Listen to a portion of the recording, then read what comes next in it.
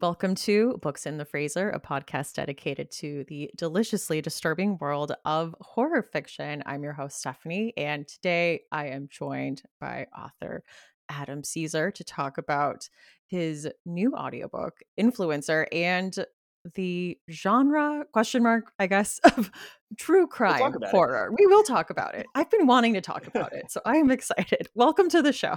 Thank you. Thank you for having me back, Stephanie. This is so wonderful. God, we were just talking about it. You were on in like 2020, so it has been a minute.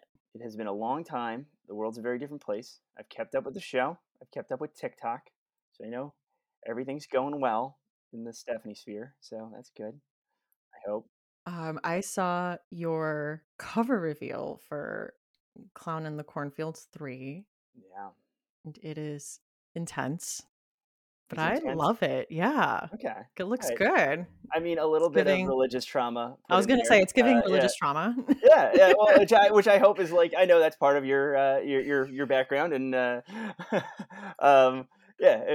I feel like if it passes the Stephanie sniff test, then it's a good cover. Then if for those who don't know, it's called Clown in the Cornfield 3: The Church of Friendo, and the cover is just a very innocuous scarecrow with no hidden alternative imagery at all.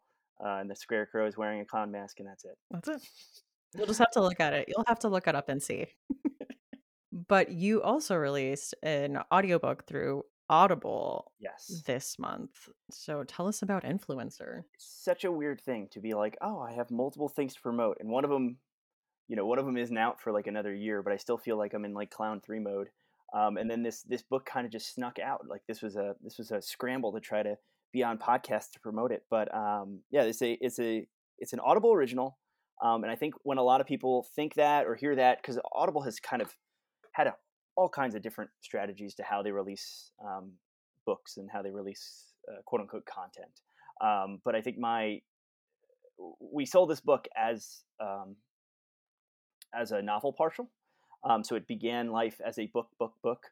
And I think that was my main kind of point of not contention, but like point of concern when I started meeting with Audible, and they expressed interest in it, and were becoming very clearly like a good partner to put this book out with. That was my main concern, is like when we were in meetings and talking about it, I wanted to talk about it like a book. I was like, you're not going to chop it up and put it in podcast episodes, right? You're not going to it's not going to be an audio play, right? And it's like, no, it's a book, Adam, it's a book. So like, just because I'm very, I don't know, people have listened to me talk for 15 seconds now. They know I'm neurotic. So like, I just, it is a book about the pitch. The elevator pitch was, it's YA American Psycho meets YA Silence of the Lambs. And Okay. you hear that pitch and you're like, okay, I kind of get what that is. But then you dig a little deeper, and it's narrated by two separate narrators. It is Isabella Merced from the upcoming Madam Web that was they just announced that, and she's in the Fede Alvarez, the new version of Alien, not a remake, some kind of separate Alien movie they just called Alien for some reason, because that's what you do with horror sequels that are distant enough, is you don't remake them, you just call them the same thing. Which is not confusing at all when you're trying to Google it Exactly. later. 2024's Alien. There we go.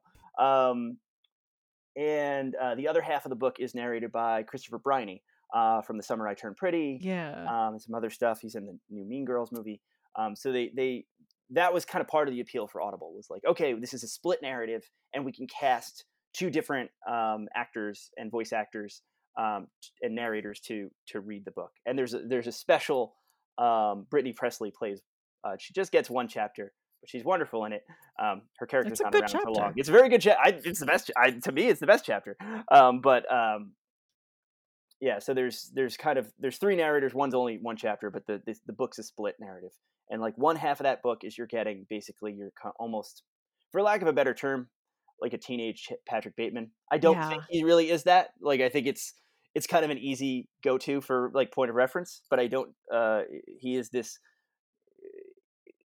volunteered psychopath that wants to kind of be the next Charles Manson, and he's also like an Instagram poet. So we got his perspective as he basically gains followers both online and in high school, because he's in high school, and then the opposing POV is basically our teenage Clarice Starling, who is the person in the school that sees right through this guy immediately and is like, oh, this he's a problem, and how they're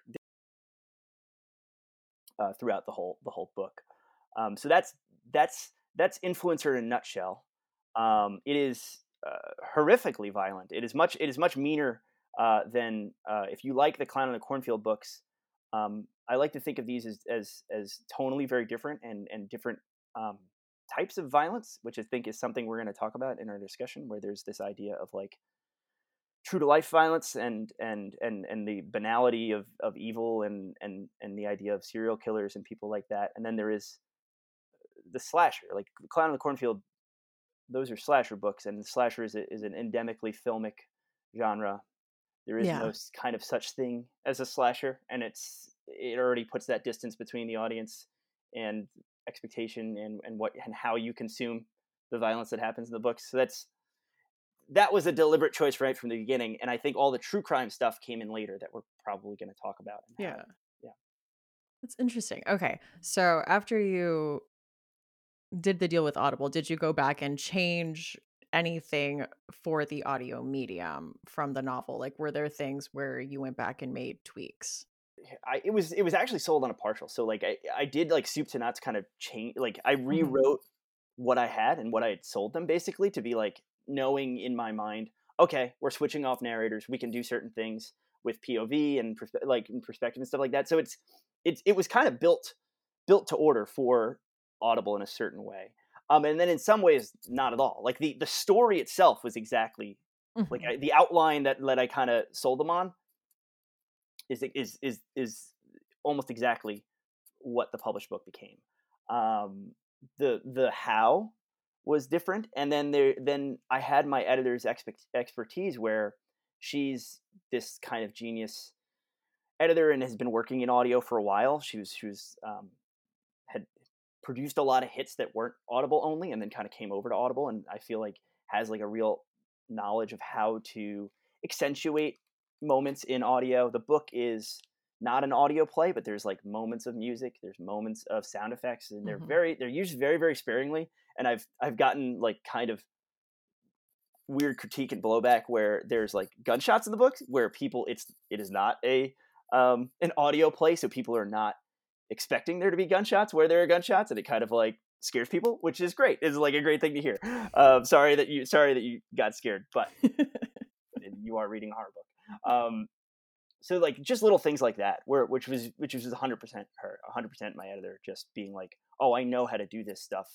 And she would put little like my drafts would come back and would just be like bracketed sections where it was like muffled gunshot, Interesting. car, breaking glass, school bell, like it's a high school book, so like the idea that you could use like a school bell to transition between like sequences is like Yeah, that is helpful. Yeah, I imagine it must have been, I mean, a task, but also kind of fun to get to fully be in the sociopathic POV and then also be the foil, the one that sees right through it.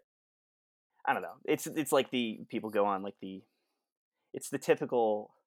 It's like the writer meme on Facebook of like the coffee mug that says like, "Don't piss off the writer; they'll kill you in their next book." It's like I never 100% kind of cotton to that because I do think it's like, okay, well, it's fiction.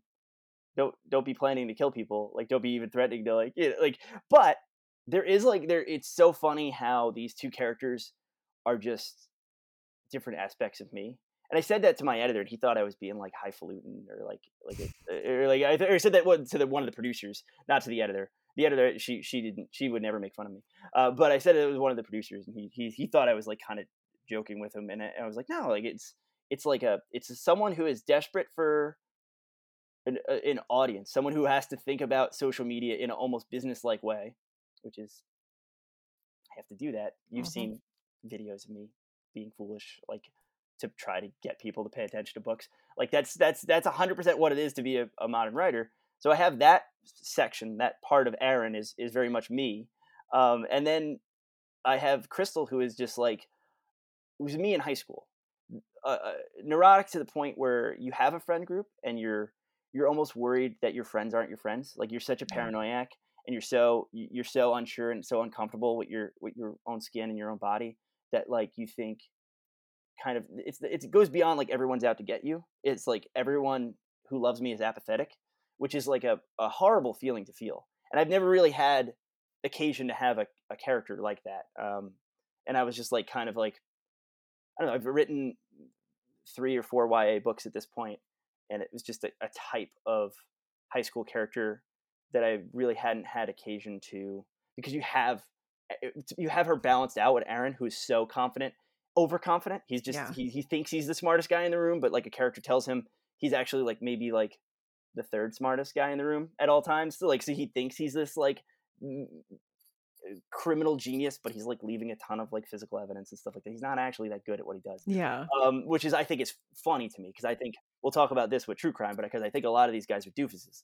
Like, Yes. so like there's that character who's so confident, and then I was able to go further the other direction of like that lack of confidence with Crystal, where something like in the clown books wouldn't really fit. Like Quinn needs to be a certain level of competency Yeah. level Just and final girl self competence. exactly like self awareness and self preparedness, where Crystal's allowed to not be that, and I so it's really like you said, like it must be fun writing these characters, but it was like it wasn't fun reading Crystal because I was like, all right, let's remember like your lowest point from high school and like Let's how pull out our teen diary. exactly, yeah, like how crappy was it to like have to ask for a prom date? Like, oh, let's figure it out. So I had to like literally like I really liked them, and I mean, I guess, yeah, we'll talk about it when we get more into the true crime stuff, but I do like, yeah, this idea that we're in his mind and he just absolutely thinks he's this criminal mastermind, and, like, even within the narrative, he is not, and he gets dressed down by 1 to 2 characters in satisfying ways. to me that's where he's different from like a Patrick Bateman. Like Patrick Bateman is ridiculous in his own way, and that book has the Bret Easton Ellis book has kind of like comedy in its own way, and the Mary Harron film has like comedy in its own way in a different way. And the world he inhabits is very ridiculous. Like a lot of the comedy in American Psycho comes from the fact that he's like constantly finding Les Miserables like playbills and stuff like that, like little like almost absurdist things. Like the world in Influence is very much not broken. Like Aaron is seeing the world the way it is, Mhm. but he's just Yeah. he thinks he has more mastery of it than he does is Yeah. the way I would describe him. And I think Chris Briney's like performance is like pretty spot on. Like Yeah, it's he did weird to talk great. about that. Like I don't get to talk about that with a lot of other books, but it's like I think performance is a big element of this. Yeah. And Isabel Merced is wonderful. She's got such a great voice and reads so well. These very neurotic passages. I did watch a few episodes of The Summer I Turned Pretty, and, when you showed the casting, I'm like, "Yeah, I could see that. That makes sense." Yeah, I wasn't. It's. I guess I'm showing my my age and the fact that I only watch movies. So like when they were like, "Oh, Chris Pratt," they were like, "Oh, it's a huge get," and I was like, I had to like look him up, and I was like, "Oh, perfect." Like I like literally looked at one picture and I was like, It's funny "Perfect." because I actually, like, really love, like, YA, like, romance series, and I started watching it, and I'm like, "Am I too old for this now? Like, I've this since love become a fan. triangle?" I want to Like say, yeah, I want to. I've since become a fan. Yeah. I just mean at the beginning. But Yeah. yeah, and I don't think we're too old. I think every like looking online at the people who are sharing the book and are super Mhm. pumped. It's not. It is a wide spectrum of age and gender and everyone loving this. So it's a phenomenon. Yeah. What role did true crime play in the writing process?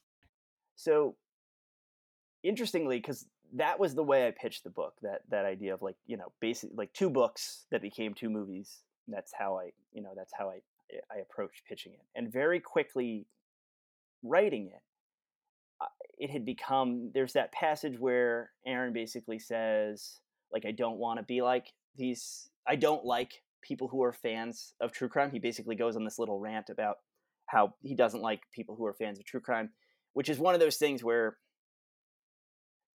sometimes characters don't say what they mean. Like sometimes where he's like he constantly slips, and when he thinks about Charles Manson, he calls him Charlie. Like he clearly is like a fan of true crime and someone who ingests a lot of podcasts and audiobooks and books and documentaries about this stuff. And he clearly has a little bit of hero worship going on with these people, um, even though he thinks he's better than them. So once I kind of riffed that aspect of the character, it became such a foundational part of not only the character but the book itself, and how I was like, oh well, it's audio. And this again, this is where like the plot was remained exactly the same once we knew it was going to be an audiobook, but like almost everything else around it became like the themes became deeper, everything, all these like motifs kind of started jumping out, where I was like, oh well, you know how I listen to true crime stuff is all audio. It's all podcasts and audiobooks and stuff like that. So I'm like, oh, I bet a lot of readers are going to have that same experience.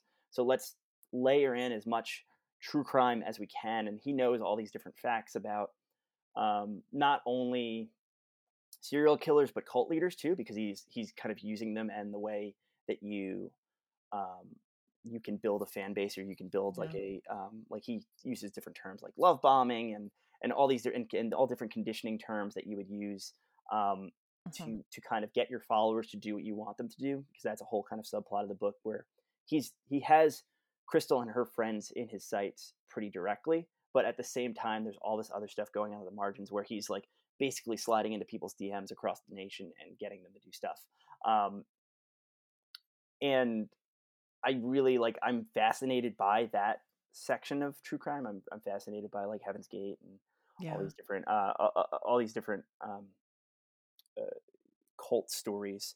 And I wanted him to have that background. So it really just became, when I was writing the first Clown in the Cornfield, I watched dozens and dozens and dozens of slasher movies, like slashers I'd seen before and slashers that I'd never seen before. Like I just kind of wanted to immerse myself. And I only really did it for that one. Like on book two, I was like, oh, I didn't watch slasher sequels, and it didn't really like it didn't hold because I didn't need to enmesh myself because it had become its own thing by that point.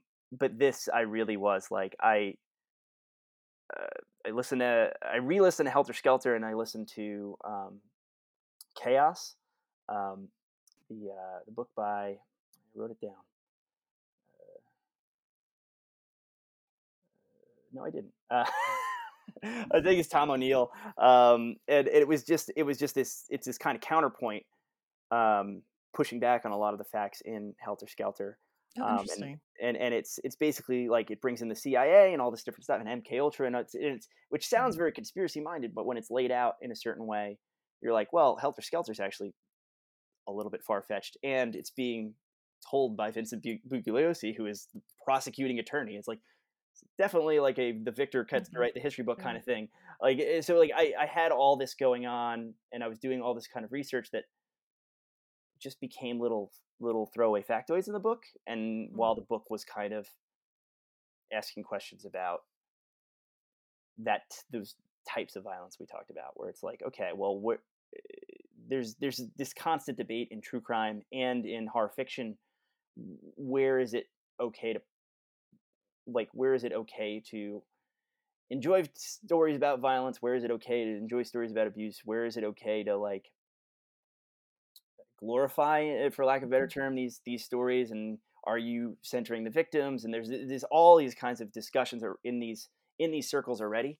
And I kind Yeah. of wanted that to be part of what the book's about, even though it's not really what it's about. If that makes sense. So that's I it's feel it's like all if it's you all tied yeah. up. It's all a mess, you know. Yeah.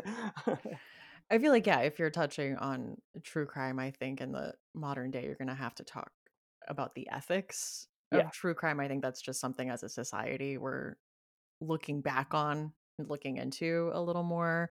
And it's also just such a prevalent part of the culture. Like, I feel like maybe I've seen this in like young adult novels more, but I feel like true crime as a genre, as a presence, as a being in this age of information almost always has to be acknowledged in some way. Like in this horror novel where all these like horrible things are happening, yeah, someone's going to make a joke about like being on Dateline or like being on a murder podcast.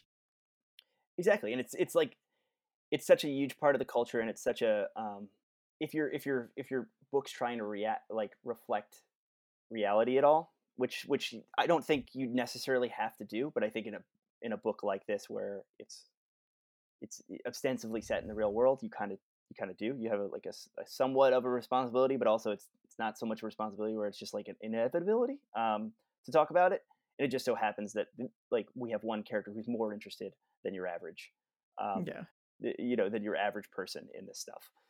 It is interesting, yeah, to think about horror and true crime and how they like intersect in all the different ways. And I mean, like we use the horror and the horror genre as a way to like process the horrors of humanity and like the evils we see around us.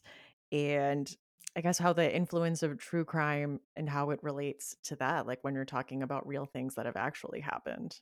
And even like setting up this podcast, even like us going back and forth in emails and DMs and saying and basically saying like, oh, like true crime horror, and we showed each other our lists of movies and books, and I had completely misunderstood what we were Which even talking about with true crime horror, which I think leads to an interesting discussion where it's like there's actually like there's what you even think of when you think of the overlap of true crime and horror is such a spectrum. Mhm.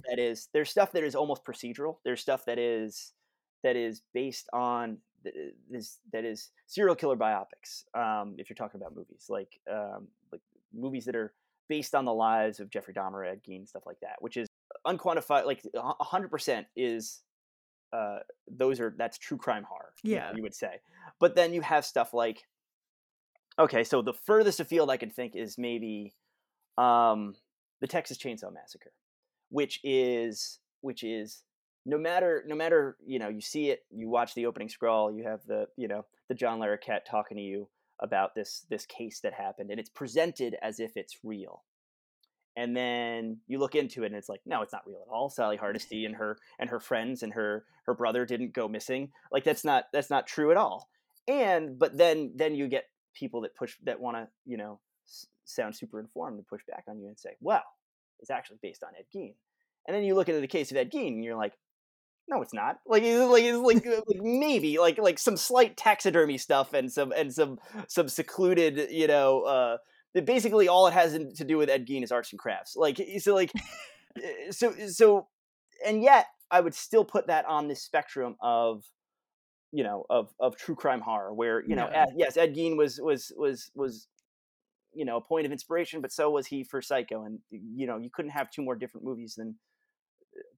horror movies than Psycho and Texas Chainsaw. They're very different, um, and yet they still have that same point of like same kernel of truth of quote unquote true crime, which I don't. And it's like, well, at what point does that become marketing hokum? Because I remember as a kid, I don't remember quite what year it came out. Was it 2000 that the remake of Texas Chainsaw came out? And 2003? yeah, that Yeah. that sounds more correct. That sounds more correct. That's you're 100% right. It's got to be that. But it was. I remember being in middle school or high school or whatever it was, and I remember friends. I'd seen Texas Chainsaw by that point, but I remember friends like coming in and after having seen like the trailer, being like, "Can you believe it's based on a true story?" And having like even then, like I was like, what, like 15, having to be like, no, it's not. But Yeah. it's still that marketing. It's Yeah. marketing juice at that point. The idea of like, oh, this really happened. Like, I remember that with The Strangers, oh yeah, because yeah. that's also set up as a true story. Which I don't even know the background of the Strangers. Is any of that true, I or is it like, remember I yeah, remember I Wikipedia'd it, yeah? and it was like a girl came home and found her parents murdered in, like, an apparent home invasion murder that seemed, like, senseless and unexplainable. But it's, like, the whole narrative of That this, could be, like, yeah, that could be anything. Like, they yeah, just kind of added this, like, "Because you were home," yeah, yeah. which is Just terrifying, but a terrific line, but yeah, but again, it's that. it's like it's a little thing, you kinda ran with it and made Yeah, it a whole yeah. other It's thing. it's marketing at that point more than anything, and I think Yeah. that's the one side of the spectrum, and then all the on the way on the other side of the spectrum is like basically like docudrama or fictionalized true crime, which we'll talk about when we talk about I guess some of our books, because Yeah. I've picked a few that I think are that. Um, Because I went through and picked one that is based on a true crime case too, so we'll have a little bit nice, nice. a bit of both. Mine are more, yeah, like Scream and looking at, Gale Weathers' book and the Woodsboro murders and, like, what it spawns from there and, like, kind of looking at that, or Tragedy Girls and kind of, like, looking at this, like, culture of being into true crime, like, books about that. Again, that's an even. guess that's on the spectrum. It's more towards the middle of the spectrum, where Yeah. it's that idea of like a fiction that uses true crime as like a jumping off point, which Mhm. like, or just the idea of true crime itself as a plot point, which is Yeah. really where Influencer falls. So Influencer Yeah. is somewhere in the middle, Yeah. and it's it's Uh-huh. asking secondary questions about this kind of stuff, but it's not the main thing, Yeah. like, and I think that's Tragedy Girl is a good example of that. And Scream is interesting because Scream has all the meta elements, Yeah. and it's Scream. It's like, well, what's more meta than like, no, if this stuff did happen in real life, you would write a book about it, and there would be a bunch of Mhm. Mhm. telemovies about it, which is something I did, because Scream made it a thing that you do in slashers, is something that I did in the Clown in the Cornfield books, but I don't like it's those are so many steps removed from what we're talking about. You Yeah, know what I mean? a Like, little yeah, bit. yeah. I guess, did you wanna mention, uh, your 2 movies? Because I guess I already mentioned my 2. Oh, okay, yeah. So we did. Okay, so we talked about. Okay, so these will be our. This is officially our movie section. Yeah. Yeah. So I talked about Texas Chainsaw, which I think that's enough said there. And then I think something like Man Bites Dog, or we were talking a little bit off mic beforehand about where Man Bites Dog meets up against Behind the Mask, The Rise of Leslie Vernon. This idea of like cinema verite or fake documentary Mhm. about a character in a movie who's like claiming to be a serial killer, and then you have like that break into the first act where you're like, oh, he really is a serial killer, and then Yeah. things like spiral from there. So like there's that which adds the documentary format into it, which is a very true crimey format anyway. Like, look at Netflix. It's like half of Netflix. Well, my algorithm's all weird now because we have a baby, but it's like Yeah. it's half kid shows and then half like the missing foot of Connecticut, like things like that. And then I was thinking, I thought of a very interesting one in that I think it's widely regarded as one of the most um, disturbing serial killer movies of all time, Henry Portrait of a Serial Killer, Mhm. which I think is really interesting because at the time, I'm pretty sure at the time, I don't know the order of operations here, but at the time Henry Portrait of a Serial Killer came out, it's based on the purported crimes of Yeah. Henry Lee Lucas, and it's just this very brutal. Him and Otis Toole, yeah, the not the character, real life guy's name, but it's based on their crimes, their spree, and it's very, very. If you haven't seen it, it's very, don't go in with a full stomach kind of thing. Like, Yeah. it's a very strong film to watch.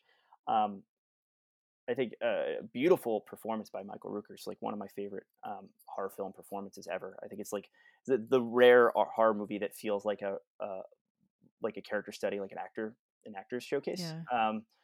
But what's interesting about that movie is Henry Lee Lucas is like a complete liar. Yeah. He was like a government or a police informant, like during like this mania of like serial killings when they're trying to like close up all these disappearances, and they would just go like, this is my incredibly unresearched recounting of this guy's life. But my understanding was like they would basically bring Henry out.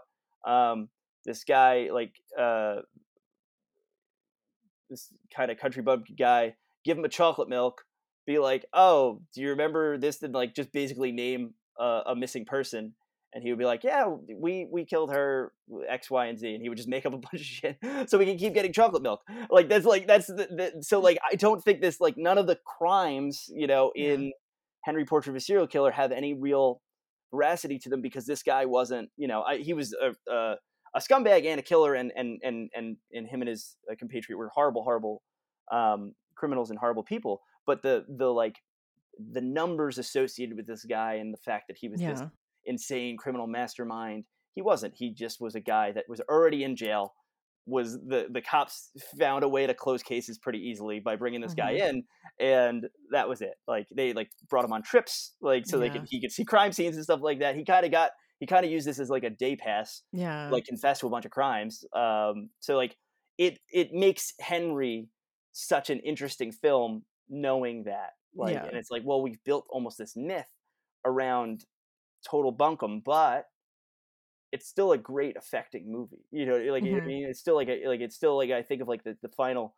There's a real real like almost twist and like heart wrencher of a final scene in that movie, and it like I think of that all the time. Like I haven't watched Henry in a good long time, but I think of the final like revelation of like the kind of central almost love interest in the movie.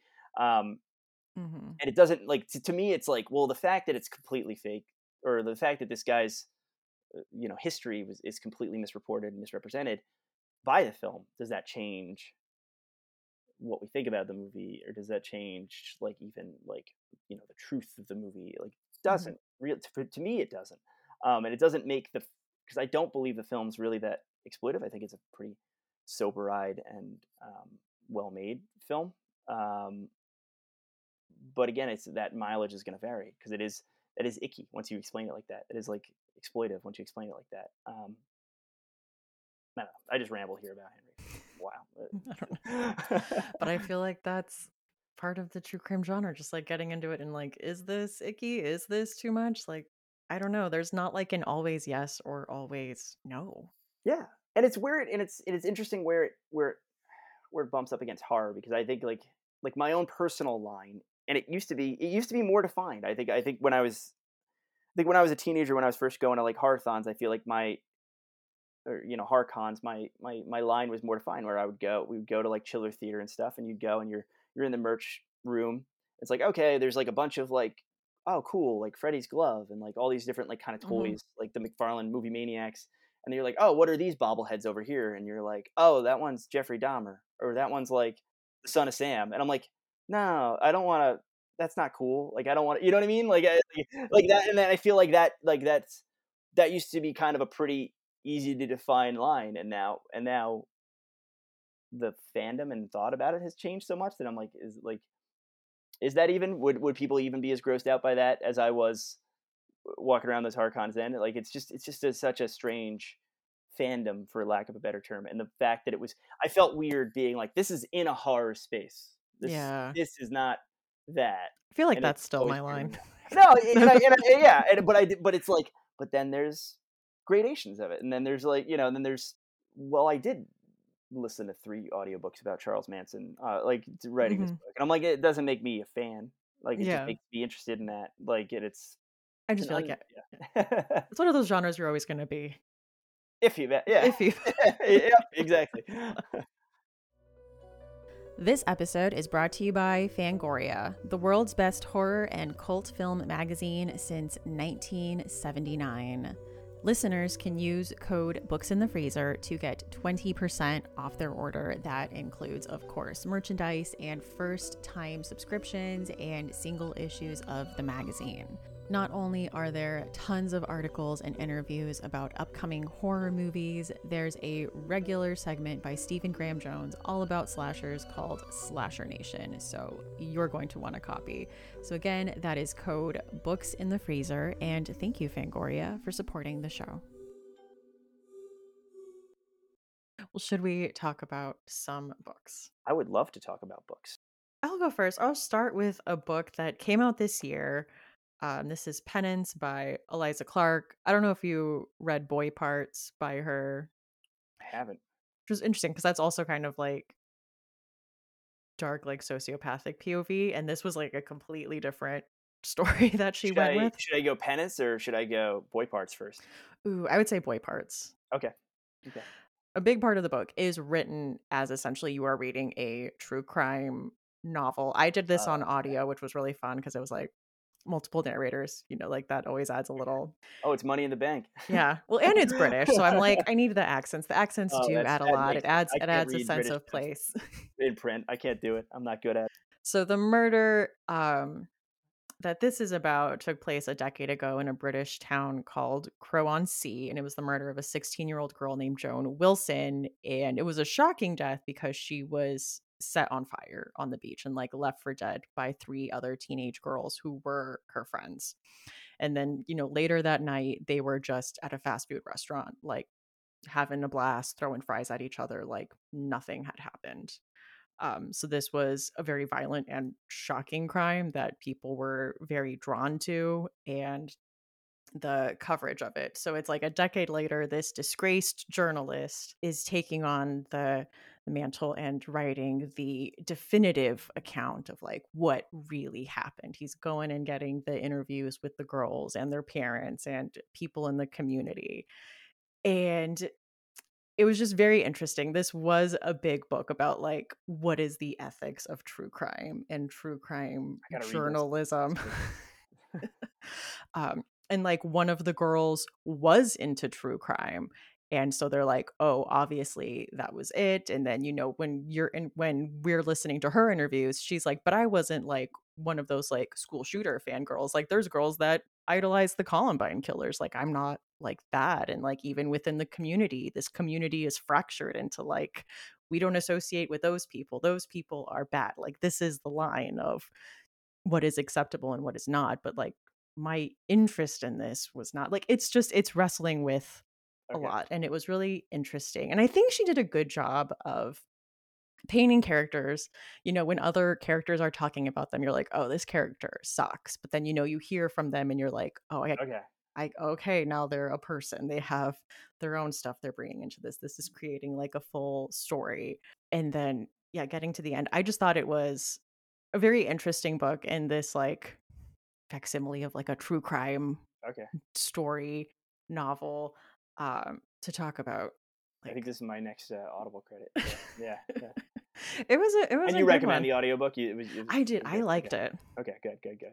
Yeah. Um, It's how I read a lot of books now. It yeah. really is. Like it's like I do like arcs and like stuff people send me like Mhm. before bed on my Kindle. So it's like those you can't really have Yeah. audiobooks for, but like almost everything like post because I'm like I have like a 15-year backlog now where I'm like okay, and it helps me go a lot faster It and does. be a better literary citizen. Yeah. Yeah. And there's also books that, yeah, I'll get arcs of, and so I'll read digitally on my Kindle, and then everyone's like, "Oh, the audiobook for it was great." I'm like, "I wish I would have done it Yeah, on yeah, it audio." bums you out when you're like, oh well, I missed the boat on that one. What was that, Yeah. Tiffany D. Jackson's kind of Carrie retelling, Oh, The Weight of yep, Blood? yep, Everyone yep. said, like, the audiobook was good, and that was another, like, we're talking about, like, a true crime podcast that's, like, looking into this, like, prom thing that happened several years ago, um, and It's in yeah. the zeitgeist. You can't not talk Yeah, about it. that's You know what what I I mean? mean, Because like, even it's even like, in a you have Carrie to rewrite, acknowledge it's like, it. well, it's like a Carrie rewrite. Well, social media didn't, podcast didn't exist for Carrie, but they do now. So you got to talk about it. It's Yeah. how you would frame that story. It makes sense. I still haven't read Carrie, but I know it's epistolary and you are reading, like, newspaper articles, so So is there, that kind yeah, of yeah, that yeah, angle, yeah, right? yeah. Oh, and, like, also in Penance, they talk about, like, it's told that, like, there's Tumblr posts, there's, like, quotes, there's podcast transcripts, and there are, like, gross, like, true crime comedy Mm, podcasts where mm. they're, like, cracking jokes about, like, Yeah, these girls that committed this crime, and so, like, just there's a lot of different angles that this is going at and examining in the true crime space. I would put it in the fridge, like, the crime itself is pretty horrific, but I would say it's a bit more of like a character study. You are kind of learning more about these people and this community and kind of like the whole of this crime and its ripple effects in this community. So that was Penance by Eliza Clark. it's funny because I have ones that I like want to talk about more than others. So did you read Whisper Down the Lane by Clay Yes. McLeod Chapman? I think that's a good example of kind of what we're talking about here, Yeah. where it's like a The purely Mick Martin fictional, like but it's but preschool it's but thing. it's based on like it's like very closely based on a real thing, like Yeah. this satanic panic abuse case in a preschool, Hmm. um, but the characters completely invented and like Yeah. his role in it is invented, and it's such an interesting version of what we're talking about here, where Yeah. it's not like a docudrama because you're so close with this character and like it does things with POV, especially towards the end because it has like uh, it has like a third act twist kind of thing where Yeah. like but it doesn't feel like documentary. It doesn't feel like you're watching Dateline when you're reading it. It feels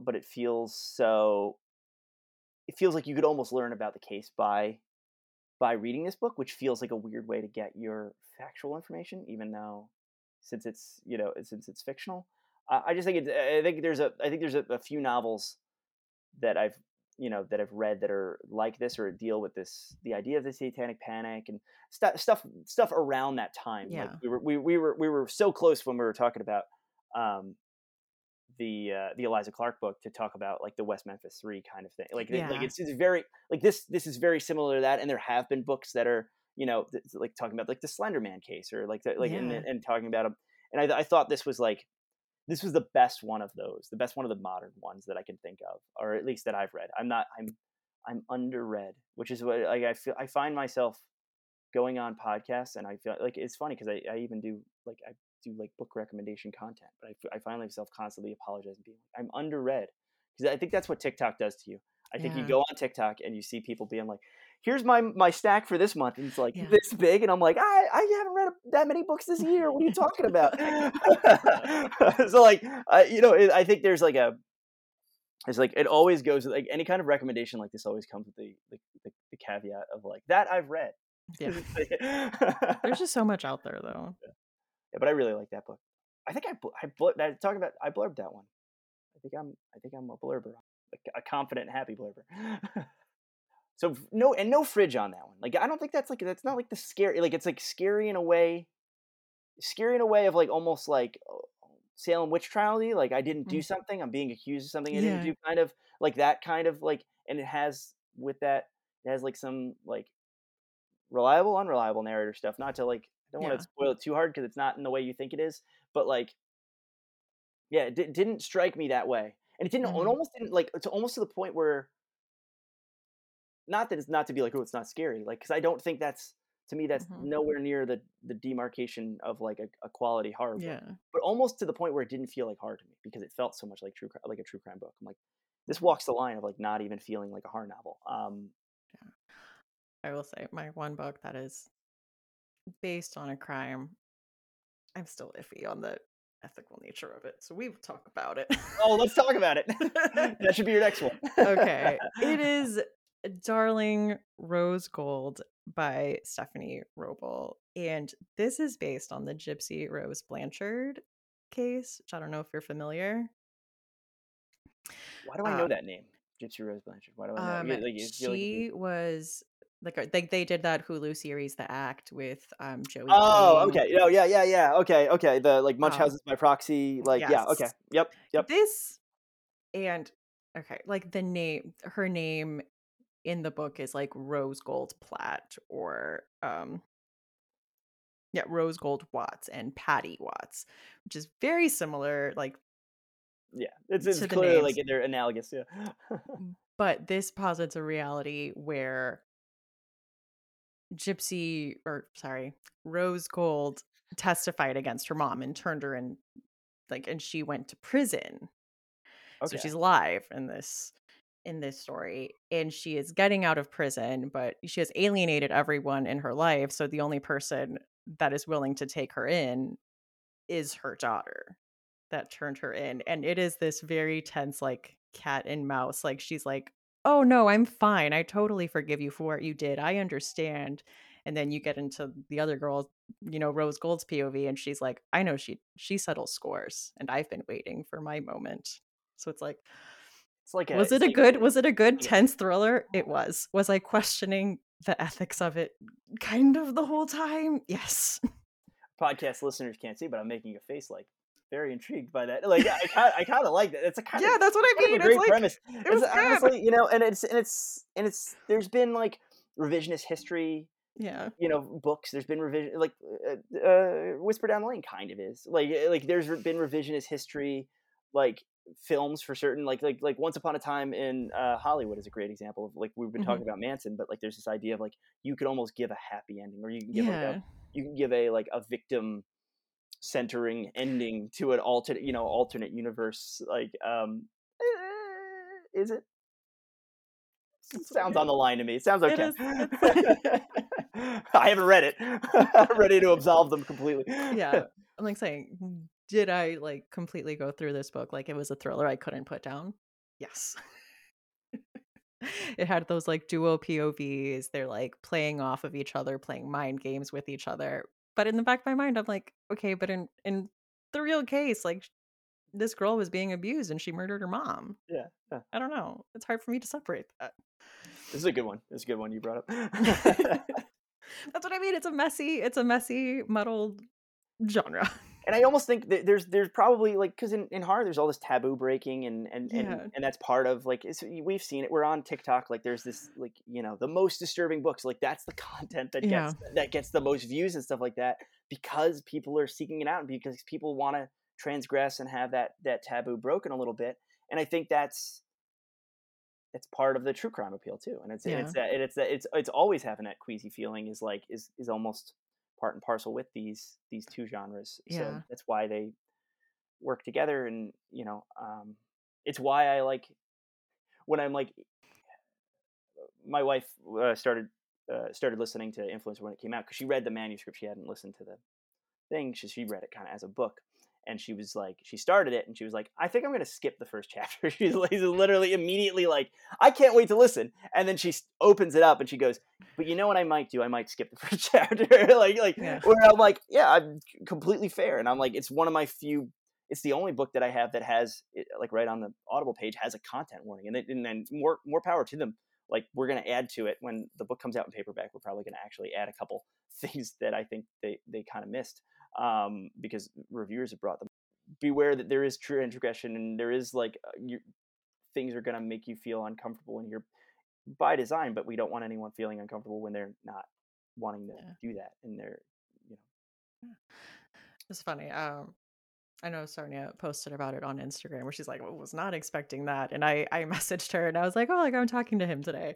And she's like, "Yeah, I put it on like, as an audiobook, like, I'm just gonna do some work, put this on in the background." And she was like, "Oh my God." hey, I'm glad she said something. I'm glad because she tagged me in that and I was like sharing it, but she was I don't go to like I don't seek out a ton of like reviewers and stuff like that, but Yeah. it was like because of like we were talking about this idea of like disturbing. I was like, well, if I have any chance of getting in front of like disturbing TikTok, it's this book. Like it's like this is the only one that and Sonia doth protest too much because that's how I pitched it to her. I was like, hey, I don't know if you have Audible, but I can get you an Audible code if you want to listen to this. It's super fucked up. Was like how I like pitched it. So Okay. you can't Okay. just be like, whoa, where did this come from? She didn't put it on thinking it was Clifford the Big Red Dog. It was this Maybe she was thought it was gonna build up to that. yeah, She's like, well, "Oh." yeah, or she's like, oh, it's the clown guy. This loser. Like she's like, Or she's like, she's like, "I know teen I ate this slashers." stuff. Yeah, I Yeah. ate this stuff for breakfast. What's he gonna pull out? I'm like, told you. I got two that I don't. You have like bulleted points, and That's you're because able to I talk about these. can't I'm talking about books like I read in college. Like I can't even like. So like I'll do two at once, and I think they're interesting companions. Because I think one is Zombie by Joyce Carol Oates, which I Mhm. think is interesting. Yeah. She's been in an interesting discussion with this Yeah. for pretty much her whole career, and especially once she started getting on Twitter and She's a laying it down. I love that like one of our most awarded like literary figures is also just a shit poster. Like it's kind of she's funny like an to me. unhinged Twitter presence. I I, I do think there's like a good level of performance there. I think I there's I would think there's hope. I think there's completely people that are the things they say on there like should 100% be taken as like when people tell you who they are, believe them. With her, I'm like, there's clearly a level of like when she said the thing about the skeletons about Halloween. She like quote tweeted a picture of like Halloween decorations. She was like going all Werner Herzog on like, is this the death that you seek? Like stuff like that. Like I think that's just come on. She's shit posting. Like we have all been on the internet long enough to know she's like mess with you. But so you look at a book like Zombie, which is based on Dahmer, Yeah. slim little novella. Like it's similar to that Blonde, like the idea of like Yeah. this like dealing with a real thing and dealing with it by calling it its name, but also like complete literary invention, like taking the wheel at certain points. And where does that become? Where does literature slip into journalism in a way? And so I find that interesting, and I think that's like it's that book. I'm trying to remember like I know it's like it gets talked about. We've moved past it in the way that we talk about disturbing fiction and serial killer fiction, I feel like doesn't get talked about as much. But I remember when I was younger and seeking this stuff out, I remember getting that and being like, oh, it is. This is. I was like, I remember being like, this is really smart, but also this is really gross too. Like, and I think Yeah. that's I think if you know enough about the Dahmer case, it's pretty frank in its in how it Yeah. approaches that. But I want to counter program it with a Jack Ketchum book, which I think Jack Ketchum kind of did this all the time, where he took news items or like lesser known true crime stories and then completely fictionalized them. Like the Girl Next Door is that Mhm. way. And my favorite of Ketchum's books is The Lost, because he kind of takes this. I forget even who it's really based on. It's based on a real life serial killer or like a spree killer, and it reminds me of uh, the Bogdanovich film Targets. It reminds me of this idea of like someone having like a entering like a berserker mode, like being a kind of unhinged person and going on a killing spree. But it's because I think there's a certain amount of he was writing at the time of like Ed Lee and Richard Lehman and all these guys and that leisure paperbacks kind of thing, and where it was like almost trying to outdo the other guy and like in terms of like gross out and stuff like that. And I think the reason that I'm attracted more to the Ketchum side of things is because there's a certain amount of like responsibility, and it's like, well, the Lost refers to the generation of kids that were I forget that I'm terrible at American history here. So it's like too young for World War II, too old for Vietnam or whatever. Or like so they missed out. There's like or Mhm. Korea between Korea and Vietnam, like a gap of like angry young men that were gonna go bring a war somewhere, but kept it home. And there's such an interesting kind of um, the way I feel like other authors of the time would write about like almost a coming of age or like a looking back at a certain time Yeah. period with like rose colored glasses, looking at it being like, oh, this has all the kind of almost like doo-wop nostalgia of something like that of like 60s, pompadour hairstyles, but terrible stuff was happening then too. So I find that a very interesting way into writing horror books, and I think he made a career of it. I only knew about The Girl Next Door being based on a true crime case. I didn't know that was kind of his lane or his niche. Because I think Joyride is too, and I know Yeah. Weed Species is. So there's a bunch that fit, even if they're not like the big ones. Because like I don't like Red's like a pure invention. That's not like a like so and off season most famously is one of those like kind of like Texas Chainsaw ones where it's like, oh, it's based on the Sawney Bean clan, which is the same thing that the Hills Have Eyes is based on. Like this family that lived in the Scottish Highlands and was all inbred and was cannibalizing people that they came across on the road. Like it's like, well, that's not really the off season. Like, so like you could almost count that one too. And again, I'm talking about my butt because like I did zero research and I was like, I kind of remember that the Lost is based, but I think it is based on a real case. It's based on a real at least series of killings. That's who you want on your podcast. Someone who's just openly admitting they didn't research. I the last episode I did, I'm like, I was gonna include this, but I don't even remember what happens. This is what the premise was, though. I don't even remember. I remember I, it being good? Question mark? I don't know. well, I feel like I did you one better, not knowing what order the major American wars went in or what year they were. Which on a good day I do know, but I'm a recent dad. We talked about this. Yeah. I have baby brain. Well, I'm gonna talk about kind of the first book that brought to mind this kind of fictional true crime genre, and that is Chasing the Boogeyman by Richard Chismar. And I know the sequel to it came out this year. I think it's called Beyond the Boogeyman. I've not read it yet, but I do have it on my shelf. So it's this very meta story. It's kind of written as a memoir where like Richard Chismar himself is a character writing as himself, like about this period in his life after he graduated from college and like came back to his hometown getting ready, to get married. And there was a slew of murders, like missing girls would turn up dead. And his fascination with the case and with the FBI's angle on this and their theories, and also like how it affected his everyday life, how it affected the community. There was a curfew put in. There was this like neighborhood watch set up. And I loved that it was, yeah, written as this kind of like memoir style. And I did Google like several times. I'm like, Is this real? is this fiction? Because it's written just very, if you wouldn't look at the author's note is at the very end where it's like, this is what was real. This is what you're like, wait, what is real? Is this real? I mean, that is his name. I think that's where he's from. Like, what part of this is Dude loves Maryland. It's got to be real. But yeah, the authors are talking about, like there was a serial killer around this time, and it did, looking back, it did affect me. And, just writing this is that. I thought it was just very interesting. And I think a book that needed to be talked about if we're talking about like the true crime horror, especially this like meta angle. So that is Chasing the Boogeyman by Richard Chismar. I'm so interested in the sequel. Like when I saw the sequel, that I almost thought it was like oh, are they re-releasing it? Like Yeah. because the name's so similar, and I was like, no, you like wrote a sequel. That it was very very interested. He's had such an interesting career, that guy. Like from Cemetery Dance on to the King collaborations on to yeah, Yeah. very interesting.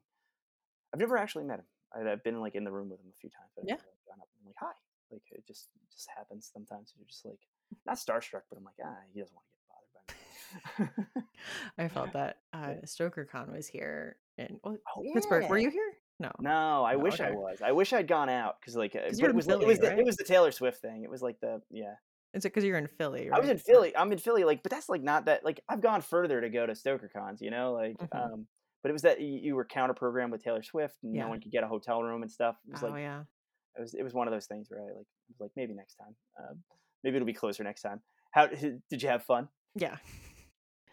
But I saw, like, Paul Tremblay in the lobby, and I'm like, I've talked to him, like, 3 times, but I've had him on the podcast, but I can't go up and say hi to him. You didn't say hi? No, I didn't. I, like, Oh, he's such a sweetie I too. chickened out. I know. he, I was like, "No, I he's such can't." a sweetie, and he would have been like, Stephanie, talk to me, get me out of here. Like he would have loved to like. Not, now I'm like now I'm talking out of school, but I think he would I always, have. like, underestimate though, like, I came on and I was like, like, I don't know if you remember, you were on several years ago." He's like, "Yeah, I remember, like, hi, Stephanie." And I'm like, Yeah, "Oh." yeah, yeah. I hope that I would hope they remember. Spend an hour being like, "Oh, we're in a Zoom meeting." Like one would hope. Yeah. No, no, No, he seemed nice. memorable. I just had, like, immediate, like, social anxiety. I'm like, I can't go say hi to him." Those things are the worst, and it's also like it's. I don't know if your social anxiety is like my social anxiety, but it's like if the train starts moving, it's like fuck, like I can't now. I can't talk to anyone, and now I can't string any kind of sentences together. And then if people come over me, it's like, well, this conversation can be a train wreck. Like, I'm not at my best right Yeah, yeah, now. yeah. And then you have like the idea of like the FOMO of like, well, I can't just go back up to the hotel room because like I paid to be here, and like Mhm. is every time is money at this point. So you get like you standing there just roughing it out, and you got room party, Yeah. just a warm Miller Lite, like. Uh, Next year, I'm hopefully flying out and staying in a hotel because I had to commute, so I also had to, like, leave early to How beat the much of a Taylor drive was it for Swift. you? Not like 30 minutes. Oh, that's not that Yeah, I was just like, I had to leave before the Taylor Swift traffic, so I well, couldn't that's true, yeah, stay too long at any yeah. place. A lot of Where is it this year? Where is it? San Diego. I did know that. Yeah, Mhm. that's a maybe. Yeah, I wanna go to Yeah. that. Yeah, it sounds that's an easy place to fly into too. Yeah. Like, sometimes they're like, "All right, well, it's on the top of a mountain in Colorado." Like, "Oh, well, I can't I'm not gonna take It's right by the 2 airport too, like, 2 it's planes." only the Yeah, hotel is, like, 15 minutes away from yeah, the airport, which yeah. is San nice. Diego's a hub, but it's easy to fly. It's Do you have one more pick? Did you wanna do oh, Helter no, Skelter? I just I had Helter Skelter on there, but I, like we kinda already talked about it. Okay. So, Alright. I'm You're I'm good. tapped on my Okay. books, on my book knowledge. I feel like, well, there was a lot that I feel like could fit, especially in YA, like I was saying earlier, like there's so much of this like acknowledgement of like Yeah, true crime as a like Sadie, I think was I heard that in like 2018, I want to say, but yeah, that was one of the very first like doing an audio like true crime podcast chapter thing. Like I remember that yeah. being kind of like a big deal. It's it appeals to teens, and Yeah. teens, it's partly teens are into it, and it's just like it's a more youthful medium, so it's like Mhm. Of course, it's gonna. And there is that. YA is so interesting too because YA horror is such an interesting space because a lot of it's very slipstream with thriller and it's very flipstream with Yeah. like it's. I think you can. I think it's easier to sell a YA horror book if you can kind of be like, well, it's going to cross these demographics Mhm. because the the common knowledge in publishing, which common knowledge in publishing is almost always 15 years out of date, and these people love repeating it. But the common knowledge in publishing, when we were putting Clown in the Cornfield out, is YA horror. Good luck, buddy. But hey, it's people like it. Yeah. Kids like it. I taught I taught high school I taught high school English for 5 years. I know that they love murder. I know that about children. The children love the murder. Yeah. Can't get enough. They can't. Uh, my other pick I was gonna do, so I'll just kind of tack on here, is kind of the whole Six Stories series by Matt Wizolowski. He's a British author. And these are also really good as audiobooks, but they are essentially podcast transcripts. Like the narrator is a podcast host, and the setup is six stories. So he takes a case and interviews six different people in different angles about this case. Okay. And I love these books. Okay. I think they're a little more in the thriller space, but I think there's a few that definitely cross Are they over. YA? I'm not familiar. No. Okay. But, like, my favorite one is the second one, which is Hydra, which is this case of this girl, Arla McLeod, who bludgeoned her family to death. I think all of his books kind of go into, like, "Oh, but people said, like, she was into, like, this dark music, and, oh, she was on vacation with her family, and someone said she played this, like, elevator game, and and she went to like the space where you're not supposed to go and opened her eyes and saw something and really like deconstructing it and getting all of these different perspectives and putting this together. I mean, I would say as someone who likes crime novels, the appeal of a crime novel is that the crazy premise that's promised at the beginning is going to make sense at the end. There's going to be like some sense of Mm. justice. Either there's like a motive or a reason or like someone is being That punished. is the difference. That's the pact you make with the reader of like this will make sense. Horror, you just like no, it doesn't have to be. You just be it Yeah, goes. it is. And I would say even in a lot of crime novels where there's not necessarily justice, where like the person goes free, at least there's a why. Yeah. Like at least the killer says like, and I did do that, and Yeah. there's nothing you can do about it, you know? It's why Law and Order's been on for Yeah. 18 bajillion years with all these different like because The there's a comfort in there is. closure at least of the how like and Yeah. then yeah Your brain wants that. And yeah that is of yeah, course yeah that is no the we're pact like that is made. And yeah, horror is here to challenge that sometimes, to push on those boundaries and be like, no sometimes you don't get it. That's yeah what it is. One of the traditions we have on the show is to that ask I'm well our prepared for guests now. for a chilling obsession. So, what is something in horror you've been enjoying lately? Here's a good one because it's not really in horror because I've been so inundated with horror that I've been reaching outside of the genre and I've been reaching kind of towards comfort stuff. Hmm. And I debated whether or not I was just going to make up something cool and say that instead. But I was like, no, what? I'm going to be real with Stephanie and your listeners. And I'm going to tell her what my actual chilling obsession has been.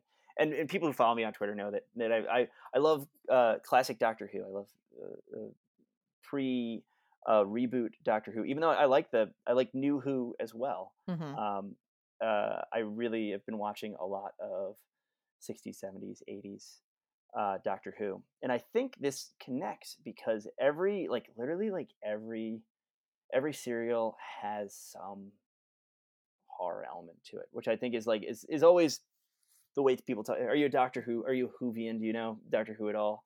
I've watched the reboot. Like, I've watched a few seasons of the reboot. Think, I don't think I watched past, I don't think I watched past like Matt Smith. Who? Then you Yeah. know plenty. You Yeah. know everything that you need to know. Yeah. Everything in that show that was CGI is paper mache, and it's exactly the same. It's the exact same show. So like, but the thing that I've been like kind of latching onto it when I'm watching these is like there's always some horror element. And it was the the BBC always pitched it as like, oh, kids hiding behind the sofa, kind of, younger. It started off as a children's show and it became less of a children's show, Mhm. and then it's vacillated throughout the literal decades. There's always just something cool. There's always some kind of little bit of makeshift body horror or some kind of creature or something exploding. Even just like a special effect of like exploding like a Dalek's like head with like a laser beam is always just there's just something tactile and cool about. And that really is to me the dividing line between this and New Who, is that idea of like what you would have done with early 2000 CGI in like the David Tennant years. You had to do with like weird television camera optical effects Yeah. and like and like and paper mache in the classic Who. I think Mhm. that's where my aesthetic goes.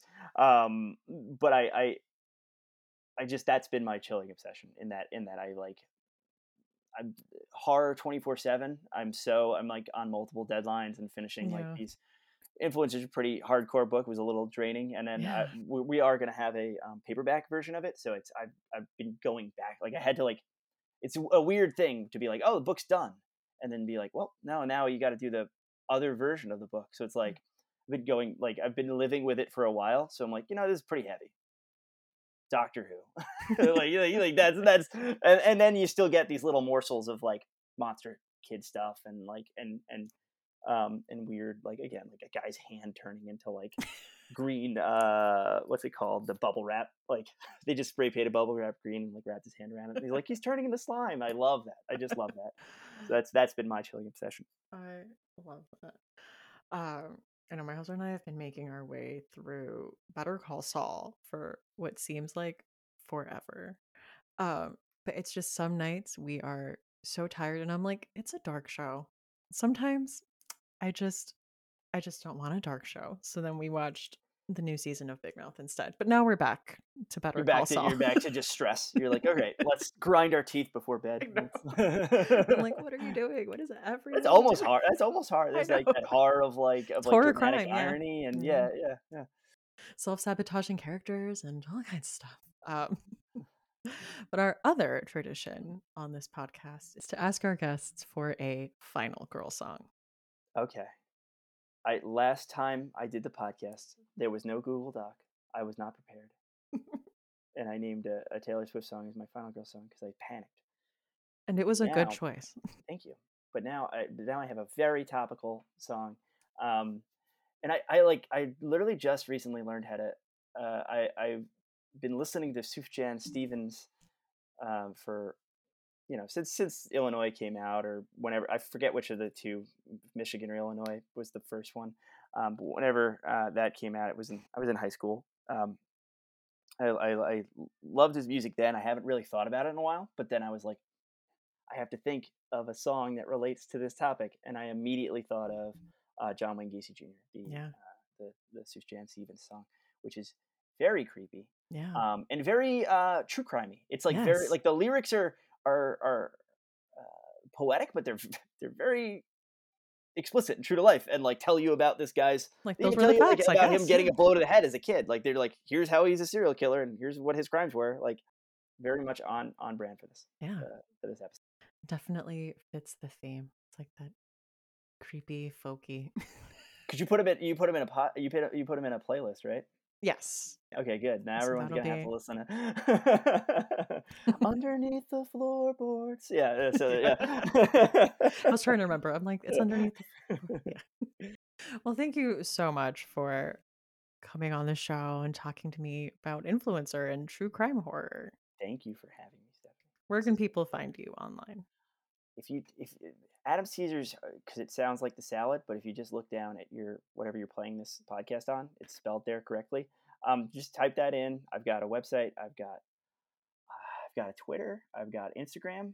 I've got a Facebook page that is mostly just the Instagram. It's just what cross posts on the Instagram. Yeah. And I have many authors do not because they're not brave enough. But I have a TikTok, and I'm a 35-year-old man who is just like TikToking away. Yeah. He loves it. I actually really like the platform. Yeah. You know what? Screw that. I take that back. I don't want to be shamed into. I enjoy posting content on TikTok. I think it's fun. It's like actually a bright Mm. spot of my day. Yeah. Yeah, It is fun. You people can look down be on it. People look down on it. Like, no. silly. You can Yeah, post it's like great. dumb bracket filters. Like it's fun. You made me laugh out loud like 2 days ago with the book lice one where you, like, quote you, like, stitched the Yeah. video and you're like, "That's what the freezer" like, I thought that was the funniest thing. I don't know, it, like, made me guffaw. So, you know what? I don't know. Mm. I think there's a lot of middle-aged writers who are like, "I can't do this," and they, like, I try to make you feel bad about it. They're like, I don't know. Maybe I'm projecting, but I love it. I actually think it's okay. great. I think it's a super fun thing. It is super fun. You know what? Yeah. I have a fear of book lice now. Now I'm like looking at my bookshelf. I'm like, which ones did I buy used? Like they would have Is been that an issue by silverfish? Is now. that what book lice are? I don't S Are know. book I don't lice know. silverfish? Is that the same I'm thing? sure there are librarians listening to this that deal with They're this and yelling. they know. They know what it is. So They're like, "They please don't come. know. We gotta tell them." Well, I know I had like librarian friends comment on that post because I posted it on Instagram too. And they were like, yeah, like as librarians, you have to get rid of stuff sometimes. Like there's I love that I'm like I'm here apologizing for like the ageist bias of like, "Oh, no, I love TikTok." And then you were like, "They didn't see it on TikTok, but all these old fogey librarians saw it when I posted on Instagram 2 days later. Johnny come latelys. Goddamn." on TikTok, everyone was just like, excuse me, I'm what do kidding. I need to worry I know. about? I'm joking. I found that funny. And I'm just roasting you now. I'm not even. There's no reason for me to come that hard. Oh god. All right. Well, thank you again. Thank you. It was great. Thank you for having me. Books in the Freezer is a bi weekly podcast. We post episodes every other Tuesday. You can find us on Instagram and Threads at Books in the Freezer and TikTok as well as Books in the Freezer, or you can send us an email at booksinthefreezer@gmail.com. Show notes for this episode and all previous episodes are at booksinthefreezer.com, where you will find a list of all the books mentioned. Also, I wanted to add that when I was recording this episode, I had just started reading the YA thriller from this year, Only She Came Back by Margot Harrison, which would have fit into this episode as well as a pick. But I wanted to point out that Margot Harrison wrote an article about fiction being inspired by true crime. So I just wanted to add that in there. I will link it in the show notes if you want to go check it out, but obviously relevant to this conversation. If you would like to support the podcast, first of all, thank you so much. And information on that can be found in the show notes. There are affiliate links, there are links to merch, and a link to the Patreon. The Patreon has 3 levels, a $1, $3, and a $5 level with different perks at each level, ranging from like early episode releases, group chats, movie nights, bonus content. Like this month, I did a gift guide and I did an episode. It was just like me talking about Thanksgiving horror movies and like horror stuff related to that. So if that sounds interesting to you, that is at patreon.com/booksinthefreezer. If you would like to show your support for the podcast without spending any money, there are a lot of ways to do that. Sharing the podcast on social media or leaving a review on a site like Apple Podcasts helps as well. So thank you so much to all of you who have taken the time to do that. I'm Stephanie Gagne. Thank you so much for listening, and see you next time on Books in the Freezer.